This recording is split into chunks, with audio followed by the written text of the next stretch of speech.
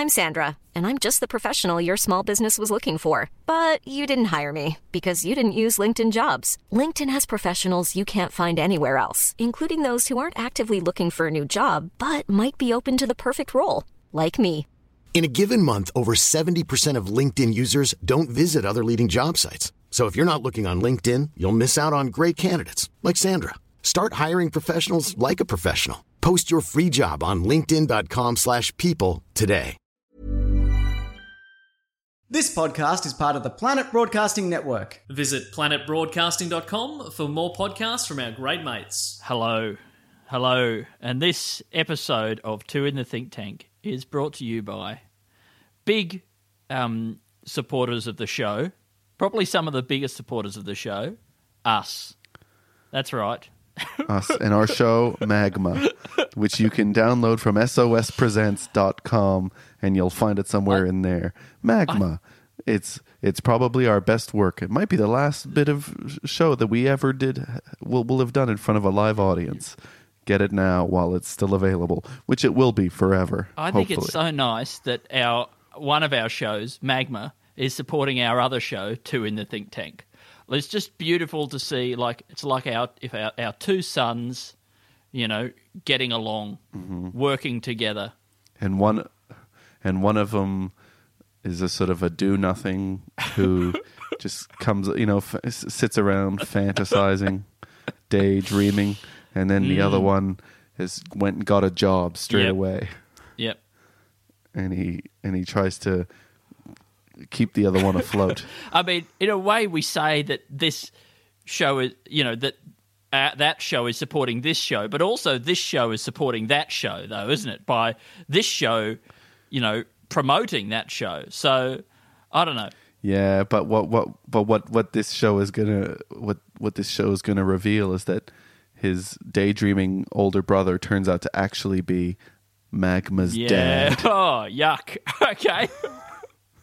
Feels very grubby. I thought it was just some kind of nepotism, but no, it's much worse. You and me, Andy, and you and me are Magma's mom. All right. And sospresents.com. And is where you can you'll get Magma. find it there. It'll be eminently clickable and then highly viewable. Blim, blim, blim, blim, blim, blim, blim, blim, blim, blim, blim, blim, blim, blim, blim, blim.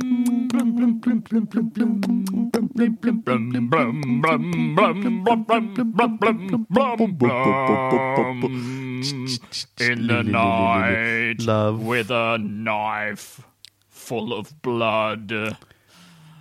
Oh, imagine a knife that you can pre-fill with blood. But it's not a trick knife. It's not one of those stage knives. No, it's a real knife. Real knife. But it brings a bit of extra blood to the stabbing. Is that what we're saying? It's a combination, combining the stage knife technology. I think this would be quite difficult to engineer, but I think it would be absolutely worth it for the stabber who wants to make an impression, and not just the physical impression that is left by stabbing someone, which is quite a deep impression. This is a more people talk a lot about the scene.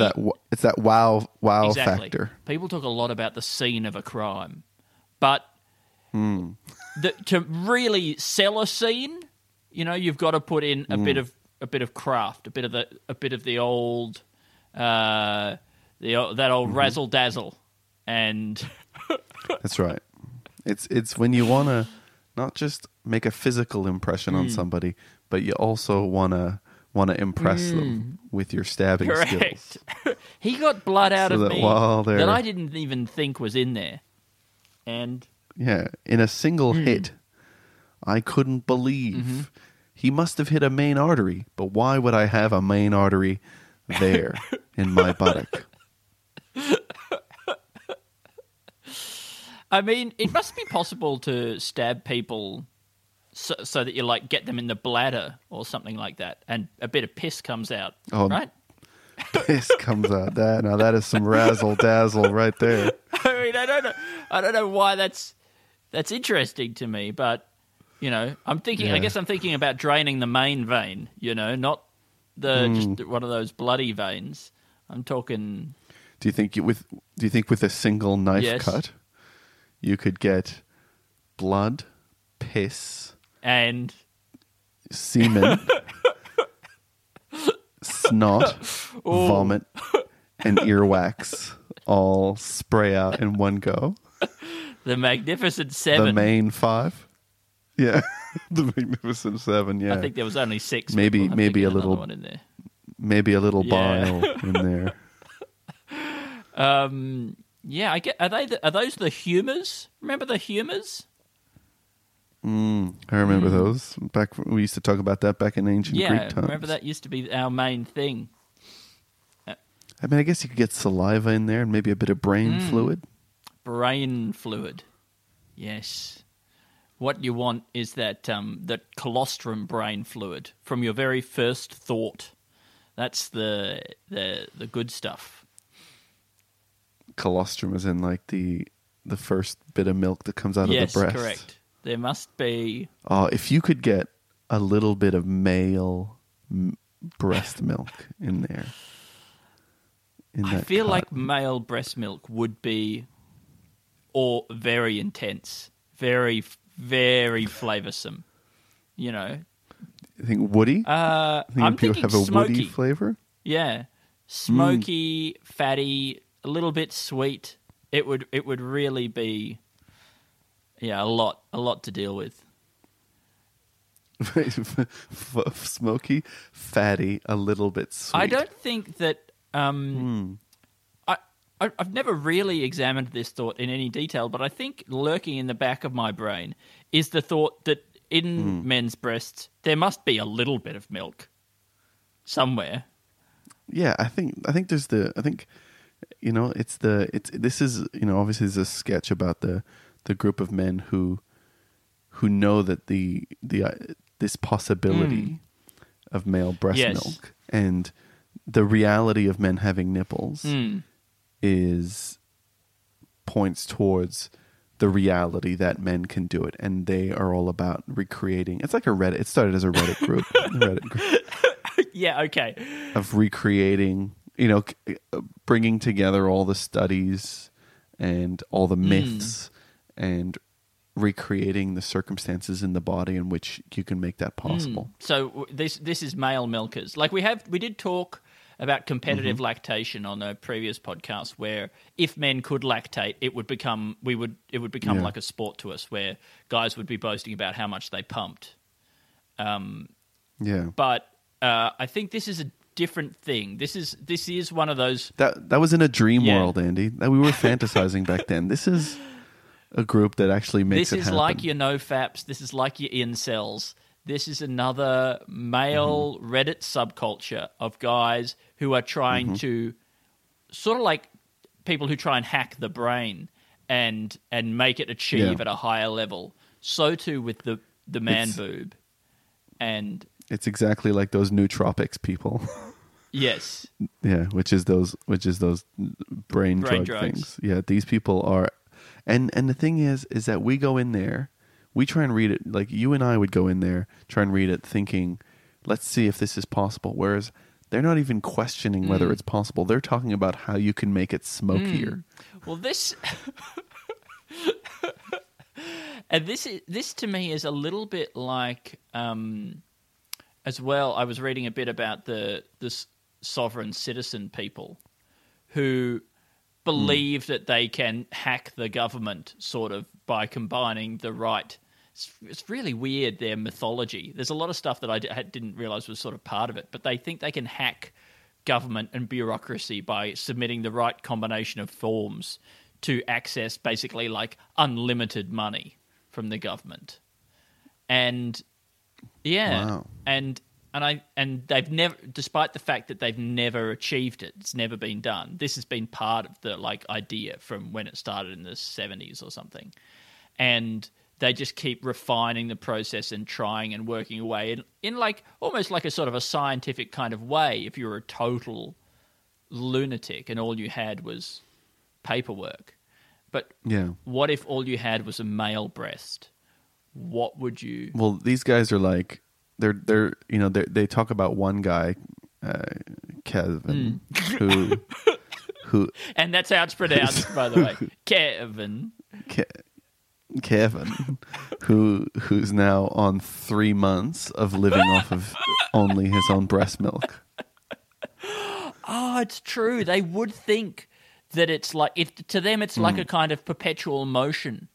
That like it would represent such freedom for men if you were able to unlock the power of the nipple. I mean, is this a little bit Secrets of the Perineum Unlocked?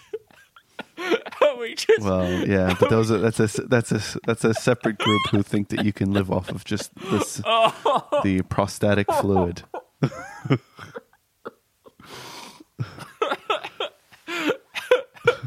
They're milking something else, Andy. And great. What do they call it? They call it milk. Do they call it? Well, male milkers milk. is pretty good. Milk. They call it Milk. boy soy, which is kind of how I say it. Milk. Is that? I hadn't noticed that that's how you say it, but if you say so, milk. Milk. Did we? I think that's I've been made fun of for saying milk before. Milk, like it's MELK. Yeah. Mel K. One of the Mels, one of the Spice Girls. Did you write down the first thing that we were talking about, Alistair? Because no, the knife. Yeah. The knife. Oh yeah, I mean that's pretty. The knife with the extra blood inside. You know, I think that this could be an entire sort of range of small arms, you know, that like, you know, not just the knife that squirts some extra blood, but like the bullets that already have a little bit fragment of brain and skull, brain tissue inside them. They have a little explosive that lets those out. A bazooka that is just full of guts. The whole... that whole enormous fucking thing, whatever it is that shoots out of a bazooka, it's already got like 4 feet of intestine and a chunk of leg. And it's all been preserved and it's all been ethically sourced. These are preloaded weapons. Yeah. I don't know if you can ethically for that razzle dazzle. I don't know if you can ethically source a leg. I don't know if there's What if you grow a leg in a lab? I guess, lab leg. Yeah. If you were to grow a leg in a lab, would you grow it inside pants? Yeah, interesting. Or would you just have a bare leg there in a bag or whatever? Like you know how like they want to grow a lamb outside of an actual mother lamb. They just grow it in. Come up with some plastic bag that allows fluid in there, like an amniotic sac kind of thing. Yeah, but plastic. I wonder. I mean, you might use a kind of like a stocking sort of a thing, but I think you'd probably like if you were just growing a leg. I feel that you might want to have a sort of a rigid casing. But I also feel that, like, if you were going to grow a functional leg, you would want to grow it attached to some kind of a living thing. Like, even if it was just like a frog or something. That's just like all frog and then just like a huge bulbous man leg hanging off it. So like a frog that's had its legs removed for culinary reasons. Yeah. You just use the rest of that frog. Don't throw away the frog. When you could use that, we'll attach that to this lab leg. Giving log. I mean, frog DNA. Put it into frog DNA. I've heard that before. It seems to make sense to me, Andy. We wouldn't be the first. I mean, that's right. And just have a couple of tubes with needles going into that frog. That's just for the extra fluid. They're used to having extra fluid on them. That's why they're amphibians. They're the perfect animal for having extra fluids on them. Now, Alistair, I'm picturing a sort of a Jurassic Park scenario where the frogs with the legs of men escape, and you look at what a frog is like. Already a frog has disproportionately large legs. And you look at what they're able to do with those legs. It's very impressive. Yeah. But you give them two full-grown man legs, tiny little frog body on top there, but still they would be unstoppable, I think. Like, the kind of the leaping we're looking at. Sure. Especially with those, if they still get to keep those sticky little feet at the bottom of the legs. Well, they certainly at the front, they've got the sticky little feet. Oh, they got it for their hands. You got those hands, But I think maybe if we're attaching the one bit of the leg to the frog body, you may as well stick a foot on the end of the ankle. a tiny little frog foot. Yeah. Sure. And I'm just wondering, it'll probably be like probably be like one of those aquariums where if you put a goldfish in a bigger aquarium, then it gets bigger. This is probably the similar thing to the frog foot. It'd be so free there swimming at the end of that ankle that it'd probably likely to just grow a tiny bit bigger, make it a bit more adhesive. Yeah, you're right. And I what I want to know is like, is that anything basically? Like, can we make a Jurassic Park, at least a trailer for a horror movie that is frogs with human legs? Yeah, well, I guess it feels like if let's say that wasn't your initial goal, if you're growing legs like this and then these things escaped, and you were doing it on an island, I guess, with the knowledge that something could go wrong, or at least it's the only place where, you're allowed to do this kind of genetic stuff with humans. It could be, what's that island that's kind of it's like a Chinese island that you're allowed to gamble Macau? on? Yeah, it'd be like Macau. Yes, but the Macau of gambling with the lives of men, with the fate of humanity. Exactly. It's my man. It's how they have a special economic zone for various sort of tax import-export kind of loopholes. This is a special ethics zone. Exactly. Where I think China already is that place. They've got a few of those going on. It's an island known as mainland China. Well, okay, but what they were, these people doing these experiments on this island, they were like, well, there's no way this can get out of control because, we've got them on an island, and where are they going to go? But then somebody does the maths, and they work out that if you multiply the jumping power of a regular frog by the proportional size of a human leg, they are able to jump several hundred kilometers, and they are able to actually leap to the mainland. And he tries to warn them, but they don't listen because they've gone mad with power. And it wouldn't be that crazy to think that some legs would be a little bit misformed. This is your first couple of goes. Oh yeah, you're really just throwing stuff at the wall to see what sticks. Some of them might be really wide but very thin. Yeah. And the frog could probably use them like wings. Probably.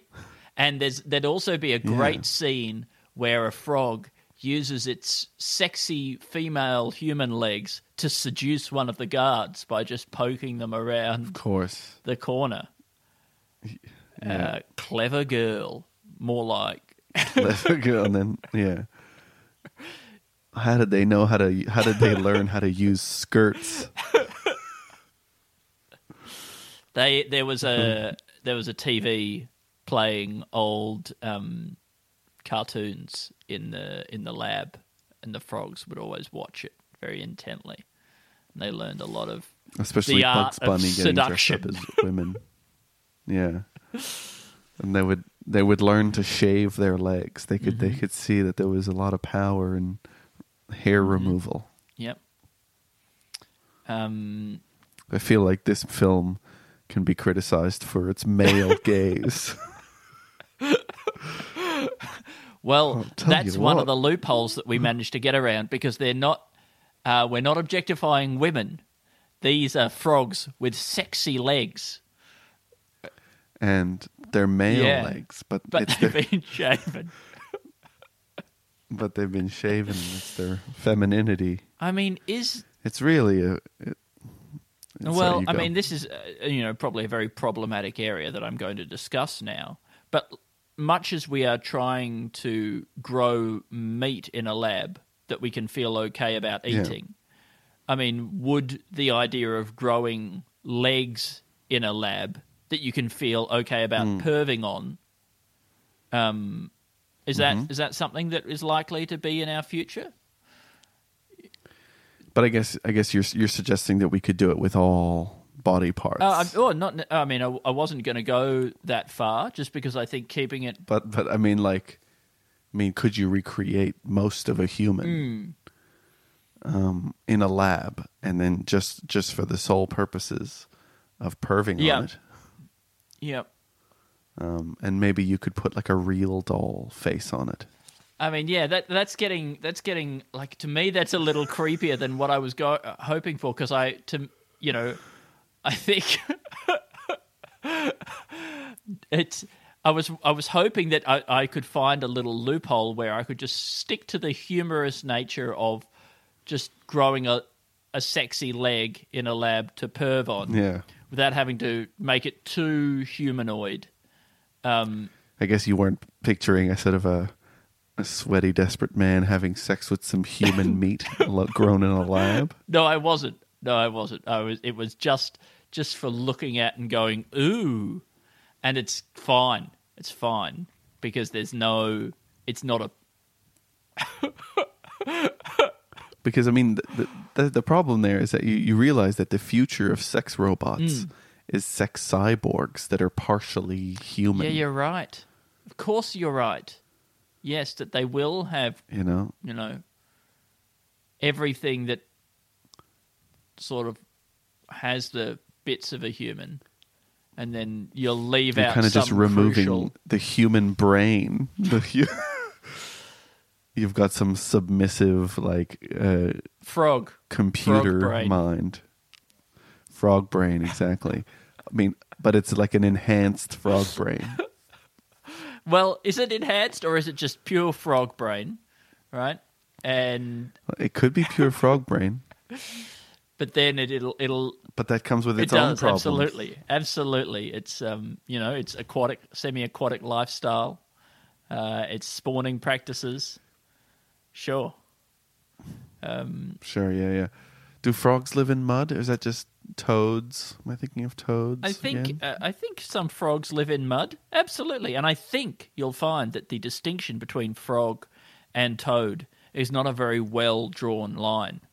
I think must be like the difference between a moth and a butterfly. Apparently, that's quite a fuzzy line as well. Well, yeah, especially on the moth side, because they're quite fuzzy little guys, aren't they? Yeah. But apparently that's also a trait of a lot of butterflies, which is why it's so difficult to tell them apart. Right. Well, there you go. Very good. How do you feel about going into a cocoon, turning basically into mush, and then emerging as an utterly unrecognizable creature? Yeah, I know, but where am I heading? What direction am I doing this for? Is it for a great improvement? Am I just then going to get wings and then go and eat some tree bark for a bit? I think I don't think you want. Yeah, I don't think we would want to become a butterfly. But I'm interested in maybe I think what would, if we are the larval stage of something. I don't think. If you showed somebody a caterpillar and asked them to guess what it was going to turn into, they would guess a butterfly if they didn't know any of the other details, any of the context. But so if the humans are the larval stage of something, what we would turn into would be a very sort of unrecognizable beast. Yeah. I mean... because I guess if you were asked what a caterpillar would turn into, do you think you'd say a snake? Yeah, probably. That seems like much more plausible. or a millipede or Yeah, something like that. fucked you like know? that. You kind of just look like the maggot of a millipede. So a human could well turn into... I mean, we never think about... Yeah, it's crazy that maggots turn in... I mean, it's so weird that... How does a maggot turn into a fly? What's the... Because they don't even have a cocoon or anything. They just do it. Maybe it's just like a sleeping bag that they're in. Right. A little sort of... like a little meaty sleeping bag. And the fly's kind of in there. It's just in there, But it just kind of wiggles. It's just trapped. Like, I mean, you would move like that if you were inside a big white sleeping bag. Yep. You know? I think that must be... because, I mean, that's a pretty big metamorphosis as well, isn't it? Yeah, it's equivalent. Is metamorphosis like the most common way of growing? Statistically Do we just think of it as... speaking, you could very well be right. Because there are so many species of insects, and they all do it, don't they? They all bloody do it. Because I remember Brian, a listener of the show and a friend, Brian, once mentioning or sharing an article with us, showing us that apparently the way that maggots jump, which is this kind of weird, like, wormy jumping style, is probably the most common type of jumping in the animal kingdom. Right. Yeah. And then you go, well, that's fucked. Firstly, I didn't know that maggots could jump in some way. But it's like, I guess it's where you kind of point your two ends towards the ground, and then you slam your body down. And you flick and yourself you get a little up. bit of air. Yeah. I mean, what meaning does that have if there's a most common way of jumping? And does that mean that we are jumping wrong? I mean... In a way, well, it doesn't feel like we're jumping right. Then what would it look like to see a human attempt this kind of maggot jump? I mean, I don't know what the stats are, but maybe maggots can get a very impressive amount of... I mean, it's probably one of those things where, like, relative to their body, they travel so much further than a human is capable of doing, right? Because I can't imagine that they're doing it to get relatively the same amount of lift that we do. Do you think that wouldn't be enough for them? I don't think that would be good for their purposes. Just So I'm wondering if we should be looking into harnessing the maggot jump. Because you look at something like the high jump at the Olympics. There's the Fosby flop came along and totally revolutionized that whole game. But since then, I imagine, like, it's been only incremental gains. You come along with a maggot jump. The Fosby flop is pretty close to a maggot jump. The Fosby flop. It's like a regular human jump that's then turned into a maggot jump. Yeah, well, I'm saying go full maggot jump. Okay? You watch me at the Olympics. I go up. I just lie down in front of the the bar. Everybody's wondering what the fuck is going on here. No run up. Yeah. Then I sort of draw my body up into an arch, and then I smash my face onto the ground. Oh, you just go face? Yeah. And that just like, flicks me. Sort of like you give it one big hump. It flicks me off. And over I go, leaving skin and blood everywhere.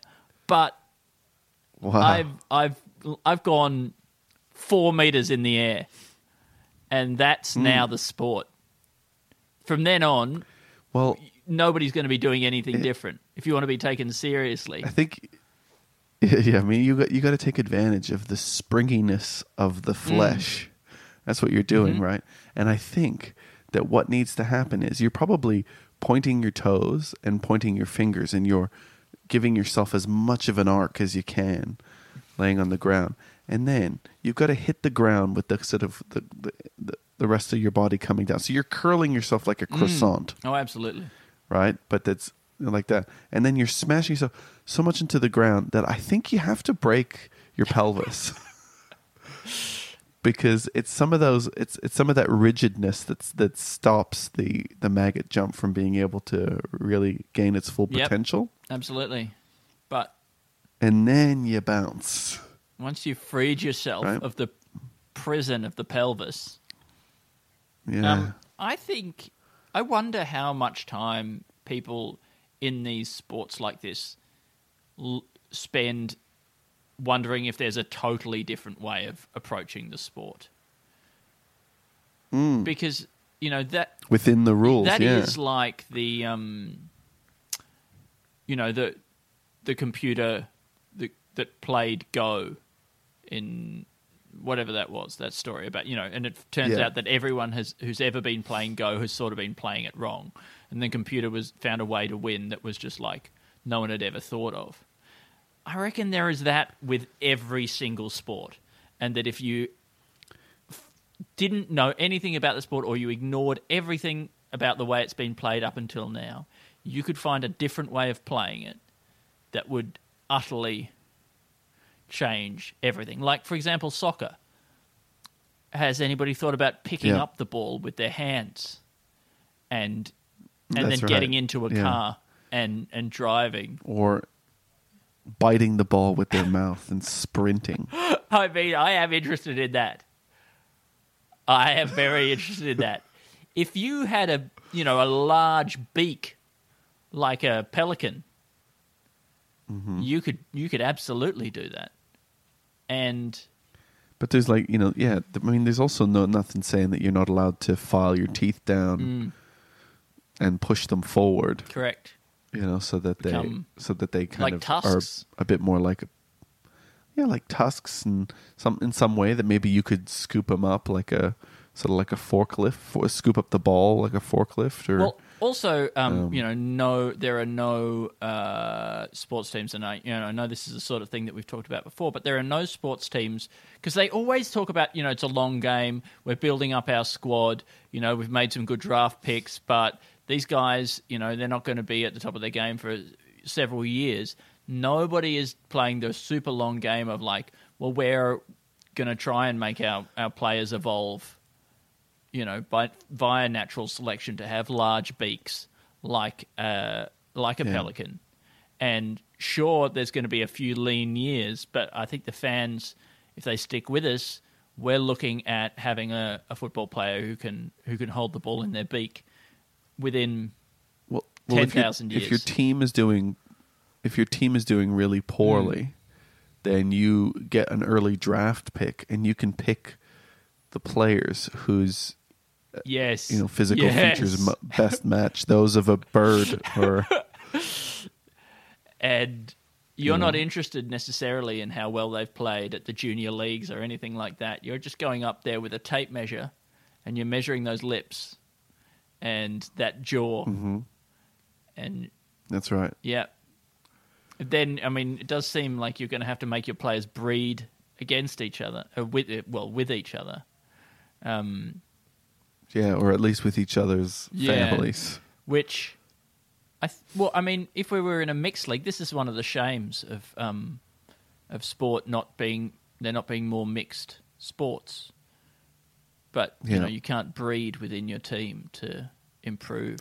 Well, I think, why are you not just aiming to create? If you're pushing yourself in one evolutionary direction, why are you not pushing yourself towards sort of also male baby carrying? Correct. So that you can breed a team without having to change the rules. That's the real investment, isn't it?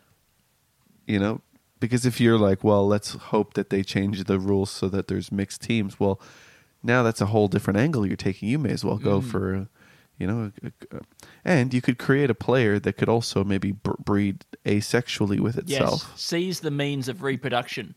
That is our plan. Because then you could get all five people on the court, or or whatever your sport you're playing on the field, that are all the same player. Well, then I wonder, you might be able to find a loophole that you can actually have as many organisms on the field as you want if they're still considered only the one person. You look at those those trees that grow in, there are some like copses of trees that they're like, well, this is technically all the one tree, and it's thousands and thousands of years old. They're sort of connected through root systems and links and that sort of thing. Has anybody looked at the idea of grafting together players with a very long, flexible, fleshy tube so that technically they're just one person, and then you can get more people on the pitch that way? Or if you could have a player who can reproduce asexually by like splitting their body in half like a bacteria, I think that's a good loophole as well, because you only send on one player, but pretty soon they start dividing and dividing and dividing like a bacteria in a petri dish. We're talking exponentially speaking. You're going to have hundreds of thousands of players by the end of the game. By the end of that half, yeah. Is this anything? I mean, look, I think it's something. I mean, is it all kind of variations on maggot jump at the Olympics? I think it is. It's a group of people who are studying the animal kingdom for ways in which we can improve in sports. And also studying the rules of the game to take advantage of things that they didn't think of. Exactly. You've got the laws of nature, and then you've got the rules of the game, and sometimes you can find a loophole in one that allows you to win at the other, and that's all I'm interested in. Well, we didn't get around to thinking about what the humans would metamorphosize into. Yeah, I was wondering if maybe it would be like a cow. You think? I don't know. It seems different enough to a human that you would never guess it going there. But yeah. I mean, is there a particular direction that the creatures often go into? It feels like you reach a higher state. I mean, cow may be a higher state. Yeah, I mean, flight does seem to be the big thing, doesn't it? Although ants don't, they start just out as a little wormy grub, and then they turn into the ant that we all know and love without necessarily the ability to fly. So there's probably... Well, a lot of them do fly as well, yeah, though. You're right. There are winged ants. That's a really good point. What would a human become? I mean, it's just what other things are there other than flight? I guess there's this sort of the tadpole to the frog thing, which feels like a pretty close to some kind of metamorphosis thing, absolutely. where you kind of you gain legs and you gain shape, and I mean, it kind of feels like that's a lot of the stuff that we do in utero. Yeah. We go from that kind of like weird tadpole looking thing into something with features. They're just doing it outside in the liquid. Where everyone can see. It's very, very exposed. Very, awkward, very transparent. Puberty kind of thing. You always look a little bit weird during puberty. I don't like. I mean, we could go into the ocean and become like a shark or something like that, I suppose. Yeah, or you could sort of develop abseiling equipment. Okay. I don't know, sort of natural. Ropes. You think maybe you could get ropes that just kind of are on your back? Yeah. That are just coiled around your shoulders. Well, this is quite a Spider-Man transformation that we're looking at here. I mean, if Spider-Man was just carrying around big coils of rope, but that it would be a different kind of guy. Don't you know that, like in the cartoons, because we're thinking of the Tobey Maguire Spider-Man, right? That's what you're thinking of, where he just shoots stuff out of his wrists. Okay, but in the cartoons, he makes little robotic things that shoot Vials. out of his that attach to his wrists and then shoot stuff out, right? So that's basically as far as I carrying remember, ropes. that he had kind of like bioengineered some kind of thing, like a chemical that would turn into this Yeah. web stuff, which to me seemed like a huge leap, bigger even than the leap that he would make from Yes. buildings, was this ability to create a new material that allowed him to leap from buildings. Yeah. And this stuff would just disintegrate, and it wouldn't pollute the world. And things like Yeah, that. and in many ways, that's like much more unlikely than him being bitten by a radioactive spider and being able to, Yeah. I don't know, whatever the advantage that he got from that was. Like, Why they didn't just say he got the powers to spin webs. I mean, he's just extremely... Yeah, that's two things that shouldn't necessarily occur to the same person. because most of his spider powers are not that spidery. Well, Only crawling on walls is. yes. The spider sense isn't. No. I can't imagine. Is that super strength? Doesn't feel like that's all that's spidery. No, again, I don't think it's particular. I never look at a spider and go, God, that looks strong. Yeah. You know, they should have made a decision early. Just gone. You know what? I know it's weird that he's gonna we're gonna let him just have the web spinning thing. I know it's gonna be weird that he's not gonna do it with his butt, right? And that he's gonna do it with his wrists. But that part will be less weird than if he's also some weird chemical genius. Either that, or instead of him creates being these bitten vials. by a spider, let's have him be bitten by a radioactive materials scientist who gives him the ability That's to good. come up with very strong, state shifting polymers, and then Yeah. that's the power. And then the spider stuff, we can just be like, and he's strong, or he works out, or something like that. Because then that's actually Yeah. that works quite well, doesn't it?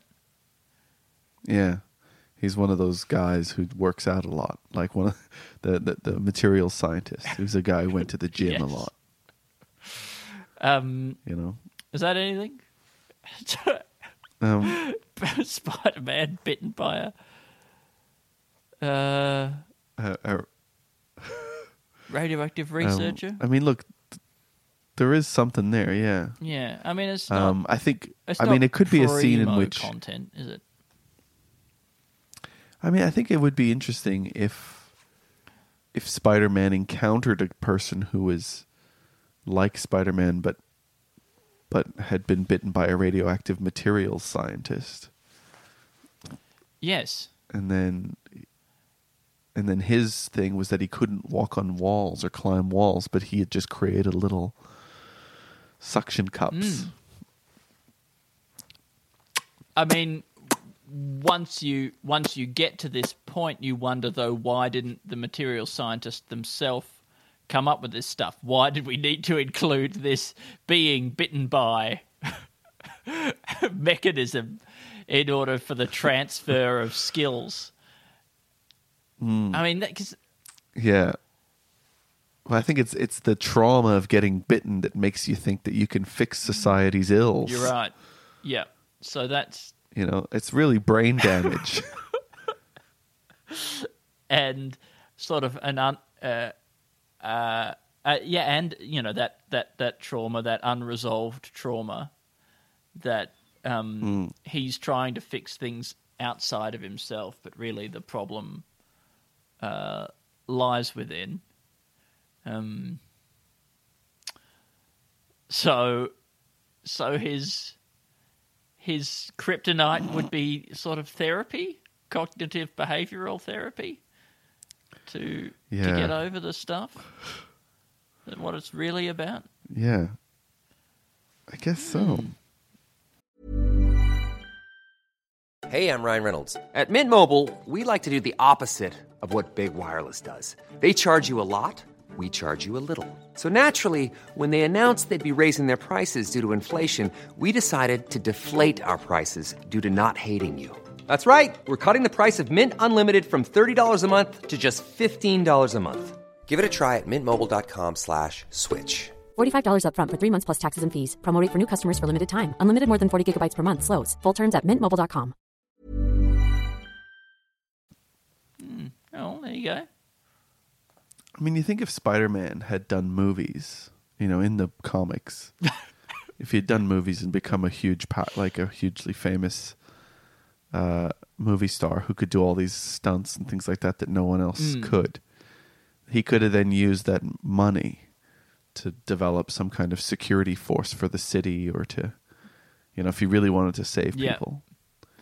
Doing it as one man doesn't seem like the most viable thing. The logical path to this is achieve movie superstardom, earn lots and lots of money, and then train up a private sort of paramilitary organization. Well, he could learn from Eric Prince, who was the Blackwater guy, I think, related to Betty Davis, DeVos, the Trump appointee. Betsy To the DeVos. Betsy Davis? Yeah, Davis? she's the education secretary, isn't she? Yeah, I think so. I think Eric Prince is related to her. He's owns Blackwater, or whatever it's called now, since they had all that bad press. But Spider-Man's like, oh, so you can try to privatize the military, or you can create a private military, and that's a hugely profitable enterprise. You can send them in as federal agents into Portland or whatever. And hang on, I think what we've invented here, isn't this just the Green Goblin? Isn't this just what he was doing? Is that what he was doing? Like a private military contractor, making these mech suits so that soldiers could do that kind of stuff. I think we've just turned him into his nemesis. Spider-Man and him could work together. Are there any comic books? I mean, this must be a nightmare for anybody who knows anything about any of the comic books, to listen to us talking this total crap, and I apologize. But are there any who are movie stars who, because I think it would be a great thing where they're a movie star by day, but then by night they're a superhero, right?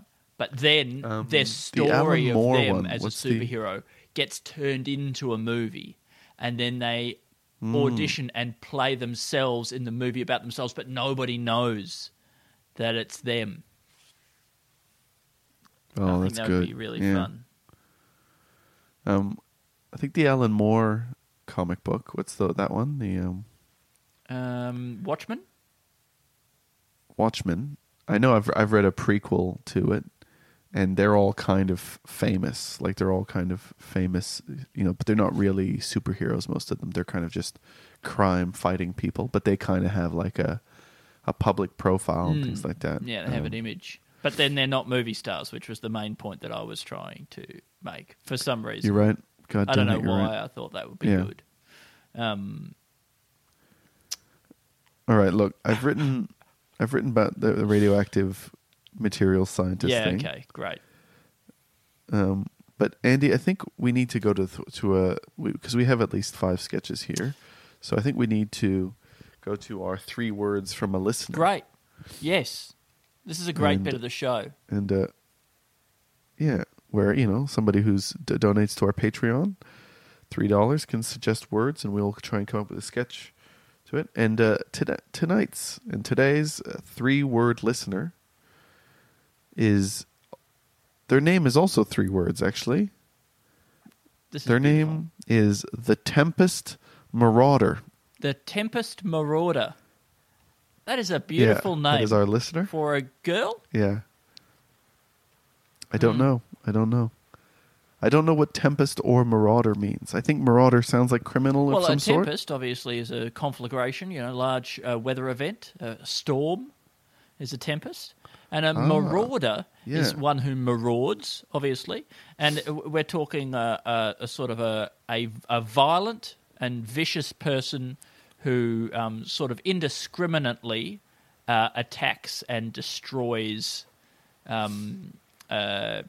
villages, cities, I mean, sweeps seems, through an area. Seems like a good description of our listeners. This is a typical Two in the Think Tank listener. Microcosm. And so the Tempest Marauders, 3 words. Do you want to try and guess what one of them is? Pippin. What was that? Pippin. Pippin? Like Scotty Yeah, like Pippin? Scotty Pippin. Oh, that's not it. One of them is megalithic. Yeah, right. The other one is spirit. Yep. And the other one is heist. Megalithic spirit heist. Now, a megalithic, is that a big rock? A megalith? Are we talking about a big rock? Well, I would say that megalithic can either mean massive or monolithic. But it can also mean relating to or denoting prehistoric monuments made of or containing large stones. Right. So, yeah. Yeah. Okay. Megalithic spirit heist. I mean, I'm interested in, obviously Stonehenge, as we all know, was the first computer, right? And obviously as well... Was it? I mean, I don't know, Alistair. I'm using the word obviously liberally to cover up the fact that none of this is liberally obvious. to mean... But, and obviously computers are very desirable for stealing. That any kind of technology like that, new technology, is very tempting to burglars.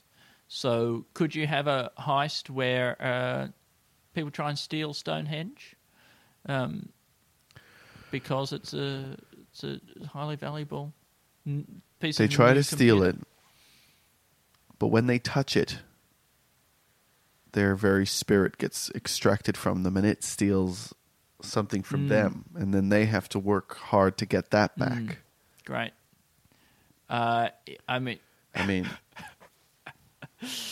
a security system that steals the soul of the person trying to. I mean, look. To me, there's a good film format here in that it's the heist where you're deep in something, trying to steal something, and then while you're in there, something very core to you is stolen, and suddenly your mission is just to get that back. I mean, it's a really so that you compelling thing where, like, these people go on a big a team does a big heist, but then and it's successful, but then after the heist, one of the members of the team starts to become convinced that their soul, like they got into this huge bank vault, right? Impossible mission into this bank vault, but then when they get out, this person becomes convinced that their soul got trapped in the vault, and it sort of drives them or in mad. the diamond that they stole, or the emerald that they stole. Yeah, like they had to steal some crystal. Yep. And when they held it, something like cut deep into their self, and they had one of those kind of flashing screen things. Great. And then they had to bring it to their boss or Hand it whatever to over, finish off yeah. the job so that they could get the milk. And then they were like, I think that rock took my soul. And so then they have to try and get it back somehow. Yeah, it's perhaps very compelling. I'm sure this has been done. This is going back to my Stonehenge thing, but doing a sort of an Apple computer kind of Steve Jobs type thing, but with Stonehenge, where like we do a profile on the sort of the Paleolithic Steve Jobs of Stonehenge, the person who created that, and how the personality cult around them and the design decisions that they made, and their company and their all that stuff. I just don't understand in what way it's a computer. In what way is Stonehenge a computer? Well, people have described it as being that because what it does is it allows you to work out various things based on the location of different stars and the moon and the sun or whatever relative to the rocks. So it has that kind of that functionality of Okay. and then you could do some fucking parody shit. I don't know. Yeah. You and me, we use that Steve Steve Jobs talk. We've used that Steve Jobs talk in about 2 or 3 things in the past. And I don't know if anybody ever recognizes that other than us wearing turtlenecks. Yeah, no, I think we've used a very specific reference to one of Steve Jobs' talks, the iPhone being not 3 things but one thing. But I think more generally his persona as that thing. I mean, I realize it's a little off the boil ever since he died several years ago, and even before then had been doing that thing for so long and had been parried so much that it wasn't very relevant anymore. But I still think that by combining it with the even more off the boil element of ancient stone circle computer gags, we might be able to create something new and exciting. Yep. That'll really get people talking. Yep. All right. Well, I've written it down. Thank you. So I'll take us through. So thank you very much, The Tempest Marauder, for that. I think that heist thing where it steals your soul. I think there's something in there because at the moment that one's it's not such a comedy idea for me at the moment, but it could be. It could be. My gosh, Andy, it's pregnant with comedy. It just doesn't sound like it right now. But I mean, it's a whole film. So there's bound to be some like in a whole film. Even serious films have moments of levity. Oh, Andy. Are there people who punch up scripts for tragedy? You know how, like, in Hollywood, people, when they've got a comedy script and it goes out or it goes to some testings and then it's not getting enough laughs, you get in some top comedians and they come up with funny jokes that can be shouted in from off screen or things that can be reshot. We've talked about this before on the podcast, but what about with a tragedy? What about with and I hate to go to this example, but a Schindler's List, where Spielberg shows it at the screening, but people aren't quite crying, and so they get some real tragic people with really bad lives who come up with more depressing stuff that could happen, and extra sad little tidbits that can be shouted in from off screen when characters are looking in the other direction.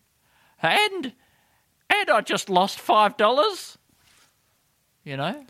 I think there's actually Louis C.K. talked about one of those things where he said it was just like he thought that somebody had told Spielberg about that little girl that just screams out to the line of people going into concentration camps, "Goodbye, Jews! Yeah.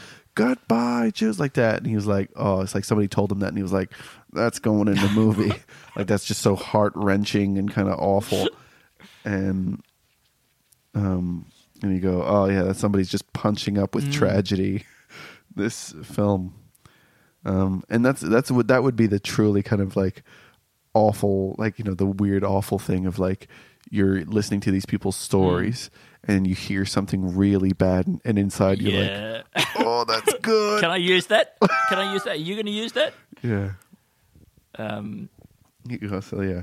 So that's the Punchdown crew, and these are all sort of like real.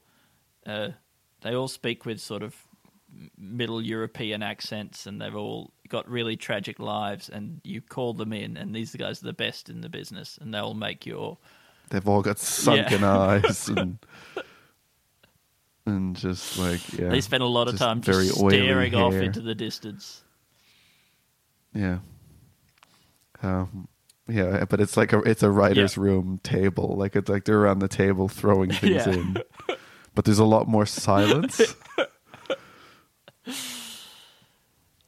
What if the food was cold? Yeah, really good. The boy finds a mouse, and his father sees him playing with the mouse and forces him to eat the mouse. Or eats the mouse. It's just like his father tells him that when he was young he used to have a mouse and the mouse had a name. And that he had to eat the mouse. And that the mouse had been his only friend. And they all shout this in from off screen while they're walking away. Yeah. Yeah, unless we can do a reshoot. This is what we're going to have to do. You know, it was like, yeah, while the shot of the kid walking away, we could say of his dad will be shouting it from the window. I had a mouse. Well, people have been saying and that the mouse had a name. This bit of the movie did feel a little light. We did let the cloying atmosphere of tragedy lift for a moment, so I guess we could throw that in. Get the dad back for some VO recording. Just yell tragedy. I guess, a lot of yelled tragedy is just sort of wailing. You're right. Screams. All right, Andy, I'm going to take us through our sketch ideas for today. We got the male milkers. These are people. These are the group of Reddit guys. It's a subculture. That they've become. It's a subculture, and there's probably a group and a sort of a version in each town. Oh, really? Where they get together. Yeah. Share tips. It starts online, but then they start meeting. It kind of becomes a bit of a men's shed kind of thing. Yeah. It's just a great way for men to talk, but then also to extract milk from their own nipples. I've got something to get off my chest. Of how much men would love to work on their own types of breast pumps that and they would just tinker away at kind of like at finding ones that extract more milk quicker and stimulate. This one is actually designed for Jersey cows. They say that it's not for human use, but you can override it and build a little suction adapter. Then we got the knife with the extra blood in it, and these are all preloaded weapons, basically that allow allow for more impact when you hit, and makes it it's for the showmanship of the stabber or the bazooka. We've got the Frogman Leg Island, which is like a Jurassic Park style thing where they were growing human legs for some reason. And leg replacements, right? Or maybe to objectify them. Maybe to objectify them. We could combine those two ideas. Well, no, I'm not sure. Yeah, it could be for leg replacements for people who are unhappy with their height. Yes. Okay. Yeah. But then they all escaped, these frogs, and with the human legs, and I think maybe some person, we didn't think we got to this when we were talking about it, was a bit, maybe they abandoned the project, but some opportunistic person thought, I'm going to go back to this island and I'm going to make this a tourist attraction. Yeah. Then we have a maggot jump at the Olympics. Yeah. Which is somebody who realizes that the maggot jump is the most common type of jumping in the world and a better form of jumping. And they take it to train their the squad. Olympics where they train their squad, which is what they call smashing their pelvis against the ground. Training their squad. in order to, yeah. Nice. That's maybe you could use the power of your sperm to fly. They're normally made for swimming through water. Yeah. Or fluid of some sort. But if you could adapt them for the air, or I mean, this is a lot to think about, Alistair. But if they are all capable of swimming, say you could. We find out that somebody's been doing this at the Olympics, and there's actually no rule against it. But what they've done is every single one of their sperm, they've lashed to the inside of their penis with a very small cable. And just when they leap into the pool in the swimming, they ejaculate, and they actually get pulled along by their swimming sperm. And you don't. It's just a small boost. It's fraction of a percent, but that makes a huge difference at all this those level. things help, yeah. And because they had been bitten by a radioactive materials scientist, and they'd created tiny ropes, tiny sort of like what are the things that you use to control a horse? A rein, reins. Yeah. Reins. They'd created tiny sort of biopolymer reins that could go around the sperm and attach to their sort of various bits and have the sperm pull them along. Of course, it all makes sense. And then there's also the sub idea here of people who have evolve, try to work towards evolving towards taking advantage of rules of sports, such as developing tusks so that you can carry the soccer ball around on your head, or other ideas.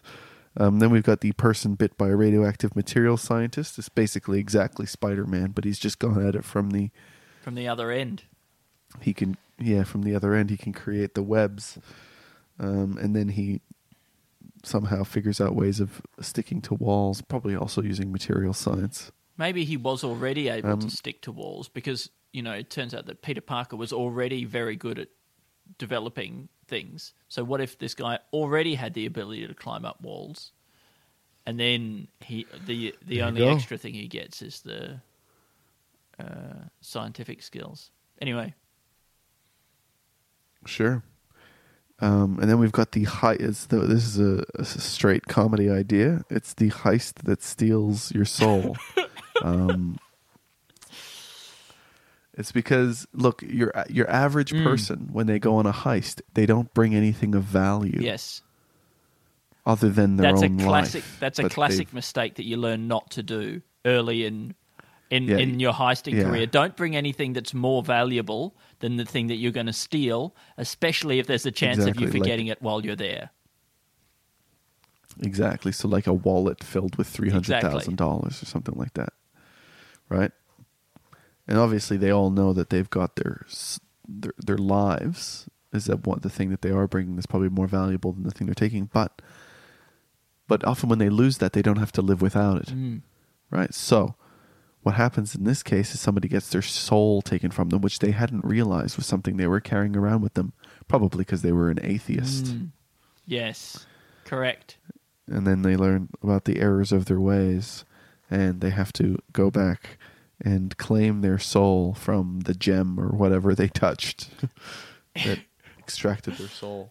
And they have to go into some deeper world, a vault even further down, possibly hell. Oh, yeah, that's good. I mean, hell heist. Imagine.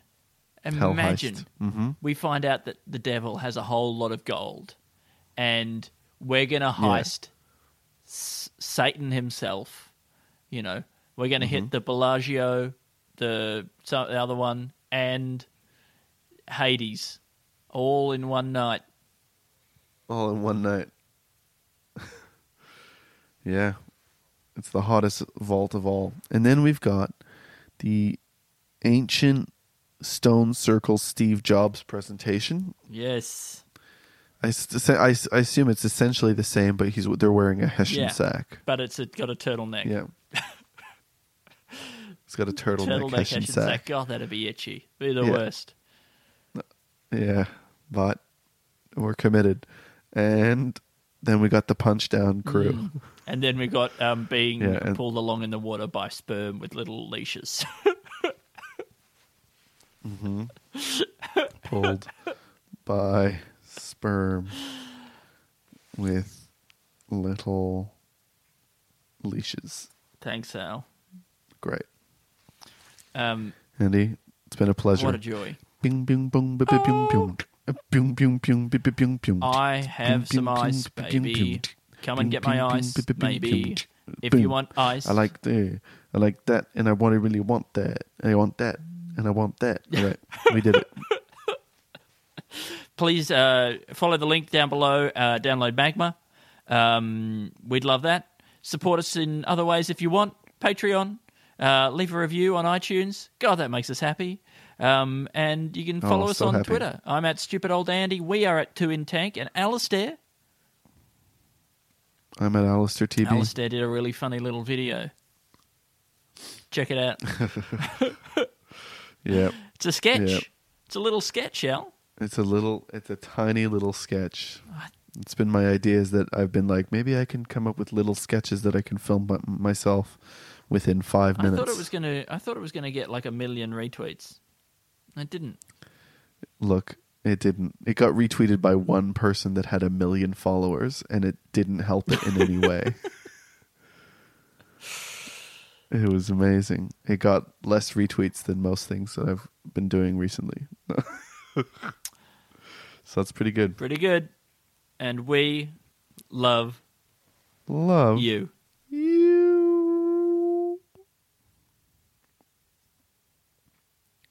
Oh, we got to stop that. Wait. Oh, jeez. Hang on. This podcast is part of the Planet Broadcasting Network. Visit planetbroadcasting.com for more podcasts from our great mates. It's not optional, you have to do it.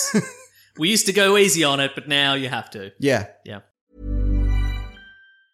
Mom deserves the best, and there's no better place to shop for Mother's Day than Whole Foods Market. They're your destination for unbeatable savings, from premium gifts to show-stopping flowers and irresistible desserts. Start by saving 33% with Prime on all body care and candles. Then get a 15-stem bunch of tulips for just $9.99 each with Prime. Round out Mom's menu with festive rosé, irresistible berry chantilly cake, and more special treats. Come celebrate Mother's Day at Whole Foods Market.